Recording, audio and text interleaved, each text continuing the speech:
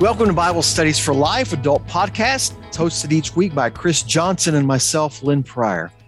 And I know many of you are new to this podcast. We're kind of starting a new quarter, and we are always glad to welcome the new listeners. So welcome. Now, each week, what happens is Chris and I, we have a conversation. It's really about one of those Bible studies, the sessions in Bible Studies for Life. It's sort of an overview. And so we're just going to hope that you subscribe, and we want you to join us each week. So Chris, good to see you. So Chris, why don't you just get us into this study, this new 6-week study we're doing? Thanks, Lynn. Look forward to this study. We are looking at passages from 1 John, and the title of the study is No Doubt, 6 Things We Can Know for Sure. So we're going to be talking about things like forgiveness, having a relationship with God, how we can be sure of truth, sure of victory in our lives, how we can be sure of God's love, and how we can be sure of salvation. So the idea of no doubt, I think it is timely for us. Seems like there are fewer and fewer things that are certain. And so we'll talk about some of that in our introduction. But let me take a pause here and Lynn introduce our guest and the writer of this group of sessions. Yeah, thanks, Chris. Yeah, because people don't want to just listen to you and me, Chris. We have Dr. Blake Gideon with us, and I'm especially excited Blake is with us because, as Chris said, Blake wrote this particular study out of 1 John. So, Dr. Gideon, thanks for joining us for this podcast. Yeah, my pleasure. Glad to be here. Yeah, and just to bring you up to speed on Dr. Gideon, he is pastor of the First Baptist Church of Edmond, Oklahoma. Blake, how long have you been pastoring there at Edmond? You've been there quite a while now, haven't you? Right at 9 years, and moved here from First Baptist Church in Inola, Oklahoma to First Baptist Edmond about 9 years ago. Dr. Gideon wrote for us several years ago a really good study that we did. So when it came time we were doing this, Chris and I were part of the team putting the study of 1 John together. I thought, I know who I want to write this, and that is Blake Gideon. So I called Blake, and Blake, I remember, can you remember what you told me, why you were so excited to do this study? Yeah, it was just, I'd just been praying through the next series that God had for First Baptist Edmond, and God had led me to 1 John. And so I was preparing to preach through 1 John here at First Baptist Edmond. And then you called me and asked me about doing this study. And I just, I prayed about it briefly, but I knew without a shadow of a doubt it's what God wanted me to do because he had already been working in my heart concerning that direction. That's just phenomenal. That's a cool story. Yeah, your church benefited, and all our readers have benefited as well. And so I want to take advantage and get a benefit from you today as we talk about this first session. It's about forgiveness. As Chris talked about, this study is no doubt the things we can be sure of. And the first one is we're going to talk about being sure of forgiveness. All right. So there's a great deal of uncertainty in our world. We've lived through and are living through COVID, so it has changed. It has changed the world that we live in. We've been shook up. The routines of our lives have changed. So I think it's timely that we're talking about this, our need for certainty in a time of great uncertainty. Well, let me just kind of get us started into this study. We're going to be in 1 John chapter 1. We're going to begin in verse 5. And Chris and Blake, Timothy, I'm just going to read a couple of verses here, and then I'm just going to kind of be quiet. I want you guys just to run with what you hear in this passage. This is 1 John 1, beginning in verse 5. This is the message we have heard from him and declare to you. God is light, and there is absolutely no darkness in him. And if we say we have fellowship with him and yet walk in darkness, we are lying and we are not practicing the truth. But if we walk in the light as he himself is in the light, we have fellowship with one another, and the blood of Jesus, his son, cleanses us from all sin. Blake, take on to talk about that contrast between light and darkness that we find in this passage. Well, we know that, first of all, let me just identify that word walk, because it's essential to understanding what the darkness is that he's referring to. Of course. And the light that he's referring to. He says in that passage that if we walk in darkness or if we walk in the light, and, walking just signifies a pattern of life. It indicates a way of living. And so the scriptures talks about God is light and there's absolutely no darkness of him if we have fellowship with him and yet walk in darkness. So the idea of darkness is that idea of a sinful, unrepentant life. To walk in darkness is to live a life of rebellion and unrepentance against God. To walk in the light is to seek to live a life of repentance in the pursuit of righteousness. And so the Bible talks about that there's no darkness with God at all. So there's no sin with God. There's no unrighteousness with God. There's no rebellion within the heart of God. There's no rebellion within the Trinity. So therefore, to truly know God through his son, Jesus Christ, is to walk in the light, that life of consistent repentance and in the pursuit of practical righteousness. The contrast to that is to walk in darkness, which is a life of unrepentance in the pursuit of unholiness. I like one sentence you made here. As you described this, you said to walk in the light is to live a life consistent with the will of God. Right. I wrote that one down too. I thought that was a great statement for us to recall. So yesterday I was preaching in the book of Ephesians where Paul talks about that we were dead in our trespasses. And he says the sins and the trespasses were the things that we formerly walked according to the course of this world. So that's that whole idea throughout the scripture of Peter uses that same terminology that our way of life, what we do it parallels with walk. I appreciate how you set that up for us, Blake. Yeah. And the idea is that anyone who has truly trusted in Christ and been born again will obviously have that desire to walk in accordance with the will of God. Does that mean that they do it perfectly? Absolutely not. John tells us if we say we have no sin, we're liars. So of course we don't do it perfectly, but here's the reality that the overall trajectory of a Christian's life is in the pursuit of the will of God. And that's what it means to walk in the light. Right. Now I want to keep reminding us this is all about forgiveness. What we're emphasizing in this passage, we can be sure of our forgiveness, and that is we're forgiven when we confess our sin and we walk with Christ. Yeah. And as we see this, as Blake has unpacked it for us, that sign of forgiveness is when we turn from darkness to light. What a great picture there, that contrast. Yeah, well, one of the things I love about this passage of Scripture is how it describes God. God is described as light. It says God is light. And so as we talk about certainty in the midst of a world that's filled with uncertainty, can we be certain that we're forgiven? Can we know that without a shadow of a doubt? Well, the answer is yes. And it's because of those three words, God is light. To say that God is light is to say that there's no imperfection with God, there's no unrighteousness with God. It is to say that God is true and God is righteous. So to say that I can be certain of my salvation, I can say with certainty. Why? Because my forgiveness is based on the character of God. And there's no unrighteousness with him. Forgiveness is not based upon my character. Forgiveness is based upon God's character. He's perfect. He's holy. He's trustworthy. He's true. And when we turn from sin and trust in Christ, God says our sins are forgiven.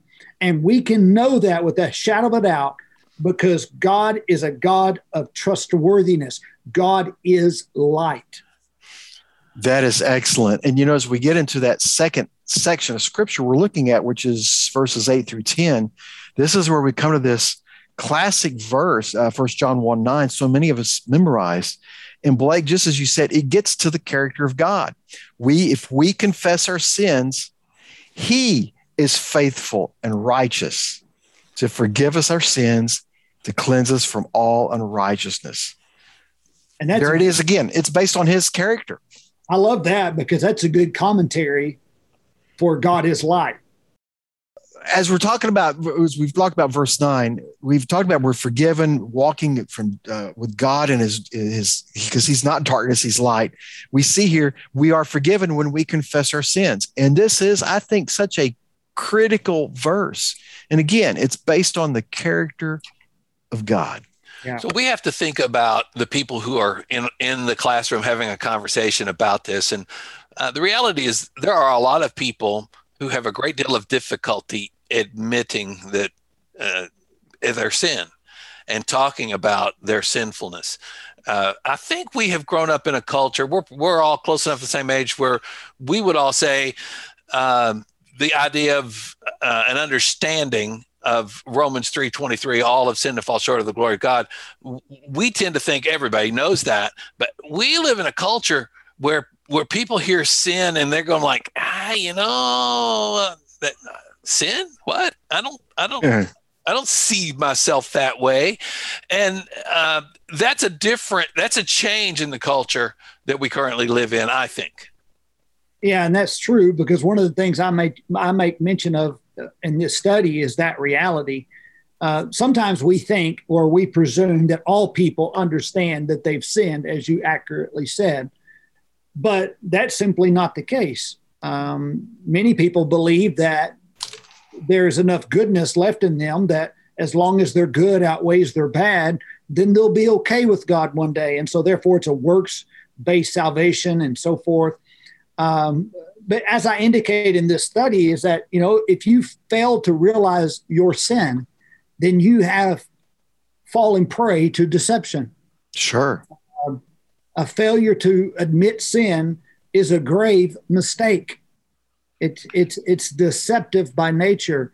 And then also to deny the reality of sin is a manifestation of self-righteousness. And then also a failure to admit sin and confess sin is also a sign of self-deception. But what the Bible exhorts is for all people to acknowledge their sin and then to confess their sin to God, which involves confession, also involves that turning from darkness to the light. And when we do confess our sin and turn from darkness to light, this is where we find that wonderful promise from God in the scripture.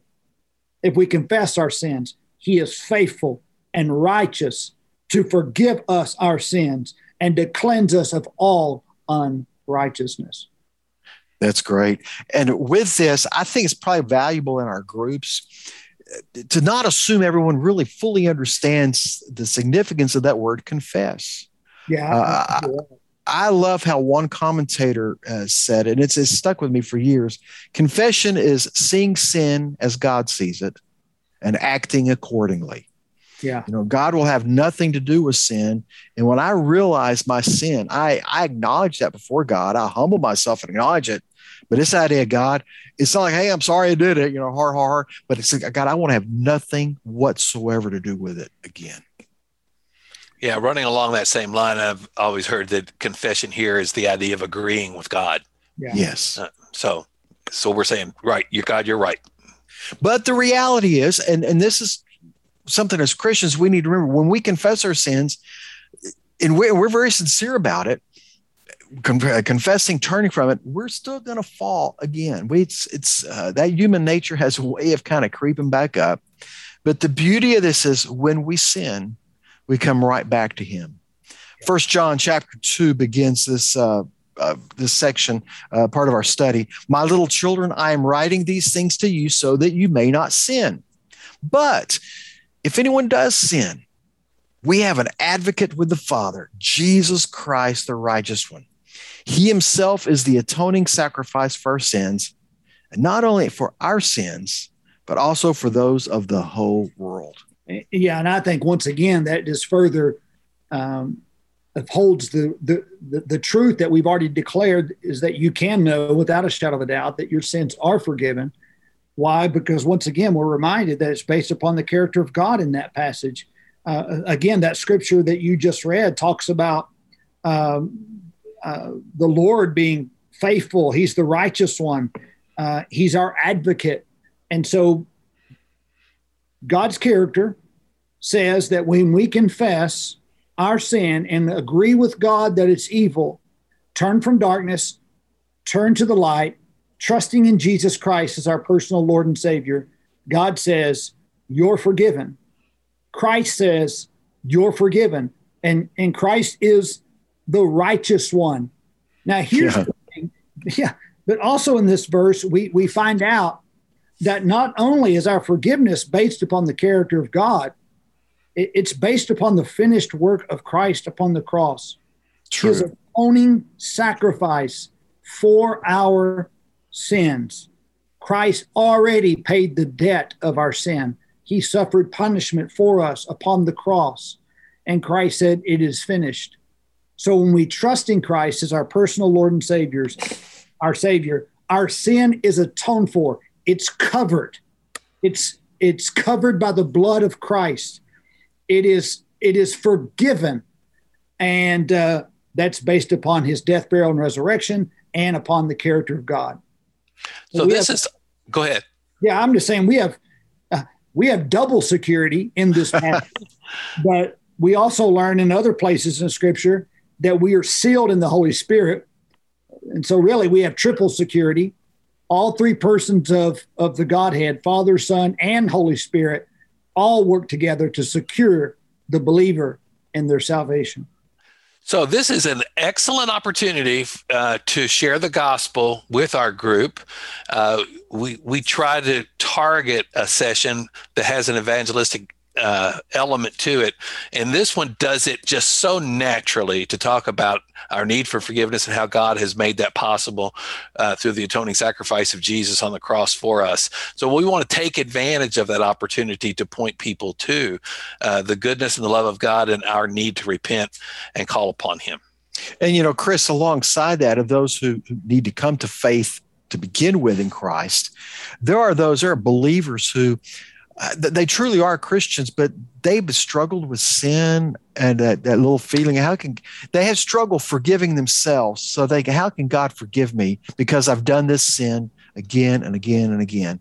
And they grieve over that, but that feeling of, I just don't think God could forgive me one more time. I think this study, for them to see, we have this advocate who's made it possible. And God wants to forgive us far more than we ever desire to be forgiven. We just can't, I don't think we can fully appreciate and understand his forgiveness. I mean, the fact that Christ went to the cross to secure that for us. Yeah, and I think that you spoke to something that I think is a trap that many Christians fall into, and it's basing their salvation on how they feel. I encounter this all the time as a pastor. I have people come in, they want to talk to me, and it's always, most of the time it has to do with their salvation. And once I begin to talk to them about their testimony and when it was they trusted in Christ, I get the same answer.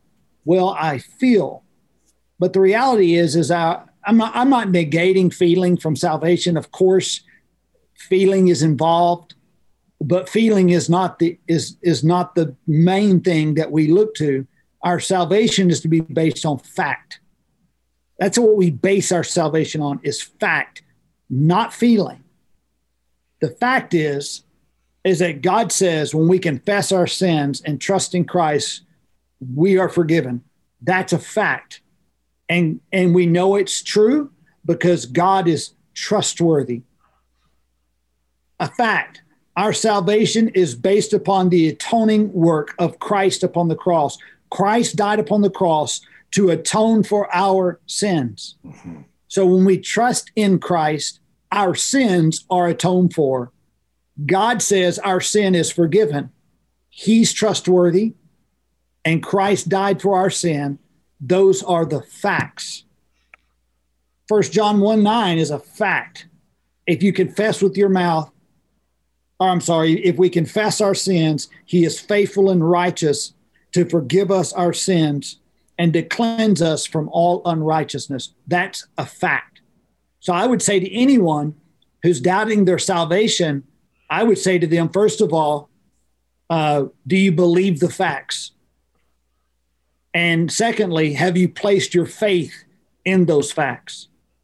And if you can say, yes, I believe the facts, yes, I've placed my faith in Jesus, then don't base your salvation on how you feel.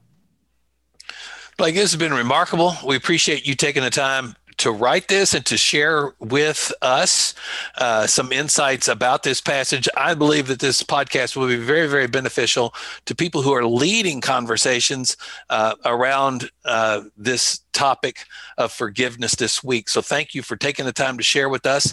We want to take a moment to speak to the leaders and teachers of our sessions real quick. So the idea of confession comes up in 1 John 1:9. We need to help people understand, just like Blake has done, what confession is and what it means that we confess our sins and that we acknowledge that and we, in fact, are sinners. My teaching tip to you as a leader is just to be aware that you may have some people in your group who suddenly decide that now is the right time to confess their sins before the whole group. They may take a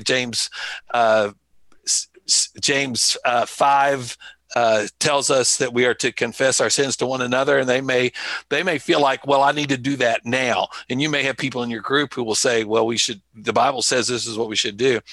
And so there's a difference between what we're talking about here in the importance of confessing our sins to God for forgiveness and that confession of our sins to others.